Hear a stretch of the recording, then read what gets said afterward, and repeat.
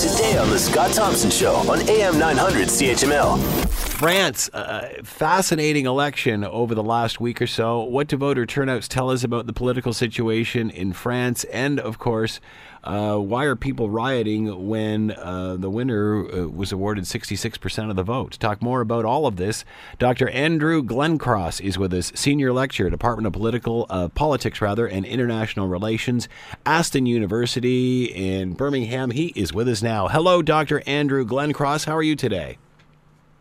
I'm very well, Scott. Thanks for having me on. Andrew, thank you for joining us. We greatly appreciate this. I'll start with that first question. Why are people rioting if the winner of the election got 66% of the vote? Because I think there's an underlying tension, an underlying conflict about what kind of representation Macron can make for people who themselves feel excluded. Maybe they didn't vote. Maybe they were one of the 10 million who actually cast a spot ballot. And as a result, this president, just because he has that euphoric, in a sense, international coverage, doesn't mean that automatically the problems at home have gone away. Lots of elections are becoming a vote of anti-establishment, a vote against the status quo. Is that not what happened here? Why are people not excited about this? Well, some people are very excited, but there's a sense also, on the other hand, for some people who think there's a sense of resignation, there's a sense that actually he might be a deceptive character who actually looks like an insider, but in reality is an insider, is the insider's insider given his background. And now we also know that the outgoing President Hollande actually voted for him already in the first round. So what kind of outsider is that really? So what do we know about Emmanuel Macron? Well, he has a pretty conventional background when it comes to reaching the higher echelons of the French civil service, as well as an important private sector job in banking. What's unconventional is that he created his own party in order basically to distance himself from his socialist party family, which he was in originally as a minister in the Hollande presidency. But apart from that, we don't really know what kind of decisions he's prepared to make when in power, because he has no previous elected office. What can he do to change things? Is the problem bigger than he is?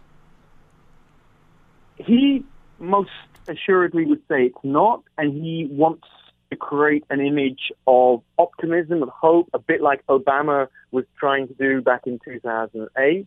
And what he's trying essentially to do is tweak things, give a little here, take a little there, and create a dynamism for reform that will help France to heal, to help France regain its standing in the EU more generally, and as a result, just to get that uptick, basically. It seems now we live in a land of extremes. Is he a moderating force? Is he bringing the mainstream together? That's the big hope, and he certainly has talked a lot about centrism, about trying to split the difference between those extremes to try and make those extremes less attractive to voters who feel they have no alternative but to protest, as you were saying, against the system in that more extreme fashion. The question is, can you still get radical change through whilst being a moderate? That's not obvious. Talk about Le Pen and, obviously a loss in this, but still gets to form opposition. Is this a victory for them either way? There's a sense that that's true because there's momentum. You think about how she basically doubled the percentage of votes compared to when her father was in the second round back in 2002. The momentum historically then seems to be with her. But then there's the question of, well, can she get enough seats in Parliament in the June parliamentary elections to be really the focal point of the opposition? Does she face challenges, as seems likely, within her own party for someone who might be a different name, because the Le Pen brand itself might be what's still putting off a lot of voters? So her position is by no means secure within her party or within the opposition movement generally. Can you see her gaining ground in France? I can see some of the ideas she represents and the desire to paint the system as corrupt and ill-prepared to actually deal with France's real problems. Whether she will ride that to victory one day, I think is much less certain. I think maybe the momentum for those ideas is going to actually continue beyond her own political career.